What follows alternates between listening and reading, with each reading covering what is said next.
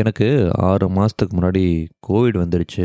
அப்போ ஹாஸ்பிட்டலில் போய் அட்மிட் ஆகி, அந்த ஃபுட் இருக்கும் பார்த்தீங்களா, கோவிடுக்குன்னு தனியாக ஃபுட் ஐட்டம்ஸ் வச்சுருப்பாங்கள்ல, அதை சாப்பிட்டுட்டு இருந்தேன். ஸோ அந்த டைமில் வந்து உடம்பு ரொம்ப மசில்லாம் ரொம்ப போயிடுச்சு, வெயிட் ரொம்ப லாஸ் ஆச்சு. அதுக்கப்புறம் என்ன ஆச்சு, வீட்டுக்கு வந்து திருப்பி ரெகுலர் லைஃப் போவோம்ல, அப்போ அதில் ஃபுட்டு சாப்பிட்டா பயங்கரமாக வெயிட் ஏறிடுச்சு. இப்போ கிட்டத்தட்ட 90+ வெயிட் இருக்கேன். நான் இதை எப்படியாவது குறைக்கணும். என்ன பண்ண போகிறேன்னு தெரியல. ஏன்னா என்னோடய ஏஜுக்கு கோவிட் வந்ததுக்கப்புறம் இவ்வளோ வெயிட் இருக்கக்கூடாது. I really have to shut it down. ஏன்னா இன்னொன்று, இப்போ பார்த்திங்கன்னா ஜிம்மு போனால் வெயிட்டு குறையுதுங்கிறாங்க. இனிமேல்ட்டு ஜிம்மு போய், அதுவும் பார்த்திங்கன்னா கோவிட் வந்ததுக்கப்புறம் ஜிம்மு போய் ஏதாவது ஹார்ட் அட்டாக், செஸ்ட் பெயின் ஏதாவது வருமோ அந்த மாதிரிலாம். ஏன்னா அந்த புனித் ராஜ்குமாருக்கும் கோவிட் வந்துச்சு. அவர் பார்த்திங்கன்னா ஜிம் போய் அவருக்கும் ஹார்ட் அட்டாக் வந்து அந்த மாதிரி நிறையா நியூஸ் நம்ம பார்க்குறோம். ஹார்ட் அட்டாக் ரீசெண்டாக அதிகமாக நடக்குது. அதுக்கெல்லாம் பார்த்திங்கன்னா அவங்கெல்லாம் பார்த்திங்கன்னா ஆல்ரெடி ஒரு கோவிட் எஃபெக்ட் ஆன பேஷண்ட்டாகவும் இருக்கிறாங்க. இதெல்லாம் தான் கொஞ்சம் பயமாக இருக்குது. அதனால் ஜிம் போகவே பயமாக இருக்குது. ரெகுலராக வாக்கிங் மட்டும் போகலாம். ஆனால் வாக்கிங் போனால் வெயிட் எவ்வளோ குறையும்னு தெரியல. பட் வாக்கிங் போக ஆரம்பிச்சிருக்கேன். இதெல்லாம் ஏன்டா என்கிட்ட சொல்கிறேன் அப்படின்னு கேட்பீங்க நீங்கள். எனக்கு சொல்கிறதுக்கு வேறு ஆள் யாரும் கிடைக்கல. நீங்கள் தான் யாராவது ஒருத்தங்க கேட்டுட்ருப்பீங்க. ஸோ இது உங்களுக்கு தான். இதை கேட்டுட்ருந்தீங்கன்னா முடிஞ்சால் உங்களுக்கு தெரிஞ்ச டிப் ஏதாவது போட்டு விடுங்க சஜஷனில். என்ன பண்ணால் வெயிட்டு குறையும் அப்படின்ட்டு. எனக்கு ரொம்ப யூஸ்ஃபுல்லாக இருக்கும் கண்டிப்பாக. ஏன்னா நான் வெயிட்டு குறைச்சே ஆகணும். என்னோடய ப்ரீவியஸ் டாபிக் பார்த்தீங்கன்னா அந்த கேரளா ஹார்ன்னு சொல்லி போட்டிருப்பேன். ரொம்ப ஸ்ட்ரெஸ்ஃபுல்லான எபிசோடு. நீங்கள் கேட்டிங்கன்னாவே தெரியும், ரொம்ப உங்களுக்கே ஒரு மாதிரி மனபாரத்தை கொடுக்கும் அந்த எபிசோடை கேட்டிங்கன்னா. ஸோ அதுலேருந்து கொஞ்சம் டிஃப்ரெண்ட்டாக எதாவது பண்ணணுன்னு சொல்லி ஒரு லைட் ஹார்ட்டட் எபிசோடை தான் எடுத்துகிட்டு போகிறேன். கண்டிப்பாக இது கொஞ்சம் சுமாராக இருக்கும் கம்பேரிட்டிவ்லி அதை விட. இந்த பசங்கள்லாம் பார்த்திங்கன்னா இப்போ 24/7 பார்த்திங்கன்னா ஆன்லைன் கேம்ஸ்லேயே இருக்கானுங்க. பப்ஜி, ஃப்ரீ ஃபயர் அந்த மாதிரி கேம்ஸ் ஆடிக்கிட்டே இருக்கானுங்க. இப்போ அது ஒரு செக் வச்சுருக்காங்க. மதுரை கோர்ட்டில் வந்து இந்த மாதிரி கேம்ஸை தடை பண்ணும் அப்படின்னு சொல்லி கேஸ் போட்டிருக்காங்க. இதுக்கு கூகுளையும் கூப்பிட்ருக்காங்க. ஏன்னா இது பசங்களை பயங்கரமாக அஃபெக்ட் ஆகுது. ஃபோக்கஸ்லேருந்து இழக்கிறாங்க, படிக்கல ரொம்ப டிஸ்ட்ராக்ட் ஆகிறாங்க, ரியாலிட்டியிலேருந்து டோட்டலாக தள்ளி நிற்கிறாங்க இந்த கேம்ஸ் ஆடுற பசங்க. ஸோ அதனால் இது என்ன ஏதுன்னு ரியாலிட்டி செக் பண்ணுறாங்க லீகலாக. ஸோ கண்டிப்பாக இதுக்கு ஒரு தீர்வாக வரும்னு நினைக்கிறேன் கூடிய சீக்கிரத்தில். இதை விட இன்னொரு விஷயம் நான் சொல்லணுன்ட்டு இருந்தேன். என்னென்னு பார்த்தீங்கன்னா, என்னோடய போட்காஸ்ட் வந்து தமிழ்நாட்டில் அதிகமாக கேட்குறது வந்து கோயம்புத்தூர்னு சொல்கிறாங்க. எனக்கு இந்த டேட்டாக்கெல்லாம் கரெக்டாக இருக்குமான்னு தெரியாது. ஆனால் கோயம்புத்தூர் தான் கொஞ்சம் அதிகமாக கேட்குறேன்னு சொல்லி போட்டிருக்கிறாங்க. ஸோ அவங்களுக்கு ஒரு வாழ்த்துக்கள். இன்னொரு, இந்த கோயம்புத்தூர் மக்களுக்கு என்னென்னா பார்த்தீங்கன்னா, இப்போ ஸ்ட்ரீட் லைப்ரரி அப்படின்னு சொல்லி கவர்மெண்ட்டும் சரி போலீஸும் சரி இன்வால்வ் ஆகி இந்த ஸ்ட்ரீட் லைப்ரரி வந்து கொண்டு வராங்க. 30 லொக்கேஷனில் லைப்ரரி மாதிரி fun, entertainment, fiction books, autobiography books, இந்த மாதிரி நிறையா புக்ஸ் இருக்குமா எல்லா தெருவுலையும், அந்த 30 தெருவுலையும். ஸோ மக்கள் வந்து எப்போ வேணாலும் போய் மெம்பர் ஆகி அந்த புக் எடுத்து படிக்கலாம். பார்த்திங்களா, கவர்மெண்ட்டே எவ்வளோ சலுகை பண்ணுறாங்க. இப்போல்லாம் புக்கு படிக்கிறது ரொம்ப ரொம்ப கம்மியாயிருச்சு. புக்கில் தான் பார்த்திங்கன்னா அபண்டன்ட் நாலேஜ் இருக்கும். ஆனால் புக்கு படிக்கிறது ரொம்ப ரொம்ப குறைஞ்சி போயிடுச்சு. ஸோ பரவாயில்ல, கவர்மெண்ட் இது இனிஷியேட்டிவ் எடுக்கிறதுக்கு. இதில் இன்னும் என்ன ஆச்சரியம் பார்த்திங்கன்னா, 30 லொக்கேஷன் சொன்ன பார்த்திங்களா, இது இன்னும் கொஞ்ச நாளில் 50 லொக்கேஷனாக மாறப்போகுது. ஸோ இந்த மாதிரி இனிஷியேட்டிவ் வந்து எல்லா டிஸ்ட்ரிக்ட்லேயும் இருந்துச்சுன்னா எல்லாத்துக்கும் பயன்படும். முக்கியமாக கொஞ்சம் இந்த புக் ரீடர் கொஞ்சம் அதிகமாக ஆவாங்க. சரி, வளன்னு பேசாமல் டைரெக்டாக பாயிண்ட் வரேன். நம்ம எபிசோடில் பார்த்தீங்கன்னா இந்த ரேபிஸ்ட் பற்றி எபிசோடு, அப்புறம் இந்த லவ் ஃபெயிலியர்னால கொலை பண்ணுற எபிசோடு, இந்த மாதிரி கேஸெல்லாம் நான் தொடக்கூட மாட்டேன். ஏன்னா ஃபார் எக்ஸாம்பிள் இப்போ ரேப் கேஸ் பற்றி ஒரு எபிசோட் போடணும்னா 1 மணி நேரத்துக்கு ஒரு எபிசோட் அப்லோட் பண்ணணும். ஏன்னா நம்ம ஊரில் 1 மணி நேரத்துக்கு 8 பொண்ணுங்க இல்லாட்டி 9 பொண்ணுங்க ரேப் பண்ணுறாங்க. ஸோ அப்படின்னா பாருங்கள், இதெல்லாம் டாக்குமெண்டட் கேஸு. அப்படின்னா நான் எத்தனை கேஸ் பண்ணிகிட்டு இருக்கணும் ஒரு நாளைக்கு? இதெல்லாம் வந்து கேவலம். சரிங்களா, நான் இந்தியாவுக்கு வந்து ஒரு பெரிய தலைகுனிவு இத்தனை கேஸ் நடக்குதுங்கிறது. இன்னொன்று, இந்த லவ் ஃபெயிலியர்னால் கொலை பண்ணுறதெல்லாம் வந்து உண்மையிலே எவ்வளோ பெரிய முட்டாள்தனங்கிறது இன்னும் இந்த பசங்களுக்கு புரியல. இதை நான் எத்தனை எபிசோட்லேயும் சொன்னாலும் இந்த மாதிரி விஷயம் நடந்துகிட்டே தான் இருக்குது. ஒன்றும் இல்லை, நான் வேலை முடிஞ்சு வீட்டுக்கு வருவேன். அப்போ என்ன நடக்கும்னு பார்த்தீங்கன்னா, 2 சைடும் வந்து காடு மாதிரி தான் இருக்கும். ஸோ ஸோ வண்டியிலே வந்துட்டுருப்பேன். திடீர்னு பார்த்தோம்னா, ஒரு இடத்துல ஒரு பொண்ணும் பையனும் நின்று ஓப்பன் பிளேஸில் கிஸ் பண்ணிக்கிட்டு இருக்கிறாங்க.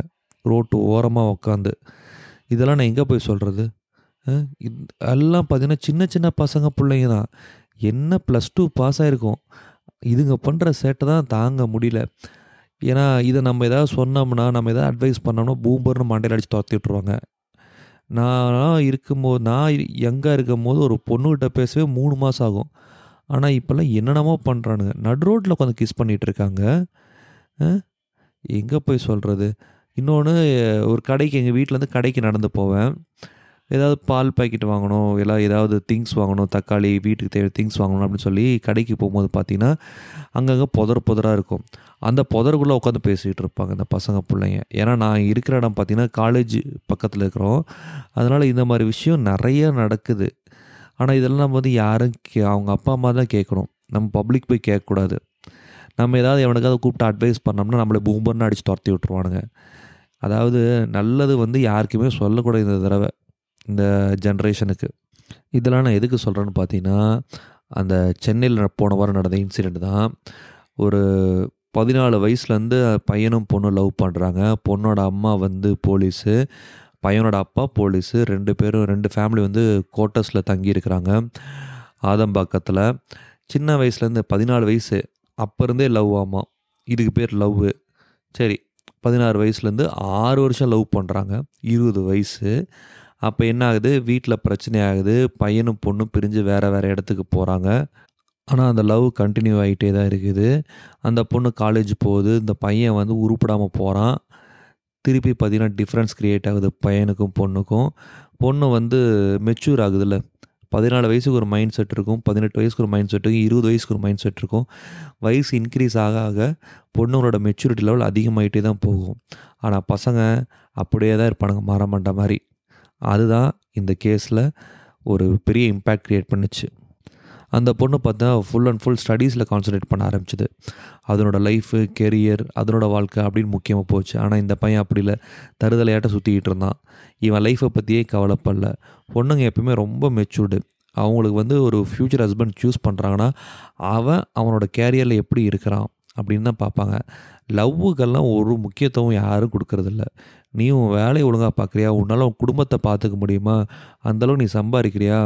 உன்னால் ஒரு குழந்தைய பார்த்துக்க முடியுமா? இதெல்லாம் வச்சு தான் பொண்ணுங்க வந்து பசங்களாம் லவ் பண்ணி கல்யாணம் பண்ணுறாங்க. சரிங்களா?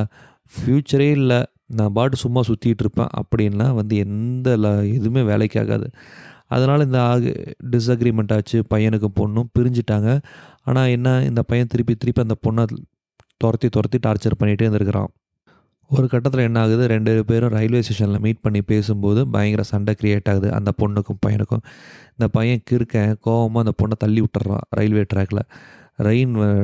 ட்ரெயின் வந்து அந்த பொண்ணு மேலே ஏறிட்டு போயிடுச்சு. அந்த பொண்ணு ஸ்பாட் அவுட்டு, ரயிலே ஏறிட்டு போயிடுச்சு. இந்த விஷயம் கேட்டு அவங்க அப்பா இறந்துட்டார். பாருங்கள், இந்த பையன் பண்ண கிறுக்குத்தனமான முடிவில் அந்த பொண்ணும் செத்துருச்சு, அவங்க அப்பாவும் செத்துருச்சு. இதுக்கு பேர் தான் லவ்வா? இதுக்கு பேர் லவ்வு. இதை நான் ஏன் ஸ்டோரி மாதிரி சொல்லணுன்னா, எல்லா யூடியூபர் எல்லா டிவிலையும் இதே கேஸை போட்டு சாவடிக்கிறான். அதனால் இதை ஒரு ஸ்டோரி மாதிரி சொல்லலை, கொஞ்சம் கருத்தாக சொல்லணும்னு நினச்சேன். அநேகமாக இது நிறைய பேருக்கு பிடிச்சிருக்குமோ பிடிக்காதான்னு தெரியல, ஆனால் என் மனசில் பட்டதை சொல்கிறேன். லவ் எல்லாம் வந்து இன்றைக்கி அதுவும் வந்து நிறைய டைமென்ஷனில் போயிடுச்சு.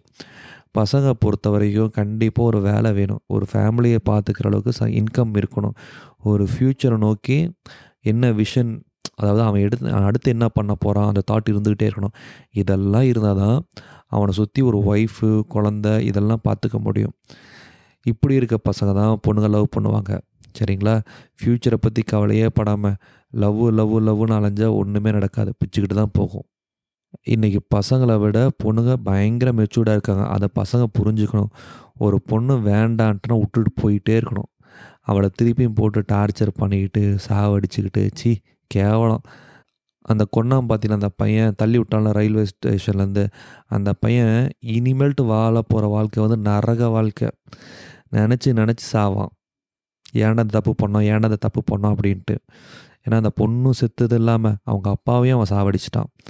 ஸோ இந்த மாதிரி கிறுக்குத்தனமான லவ் வந்து என்றைக்கு தான் முடிவு கிடைக்குமே தெரில. இந்த கிறுக்குத்தனமான லவ்வுக்கு முழுக்க இந்த சினிமாக்காரனுக்கு தான் காரணம்.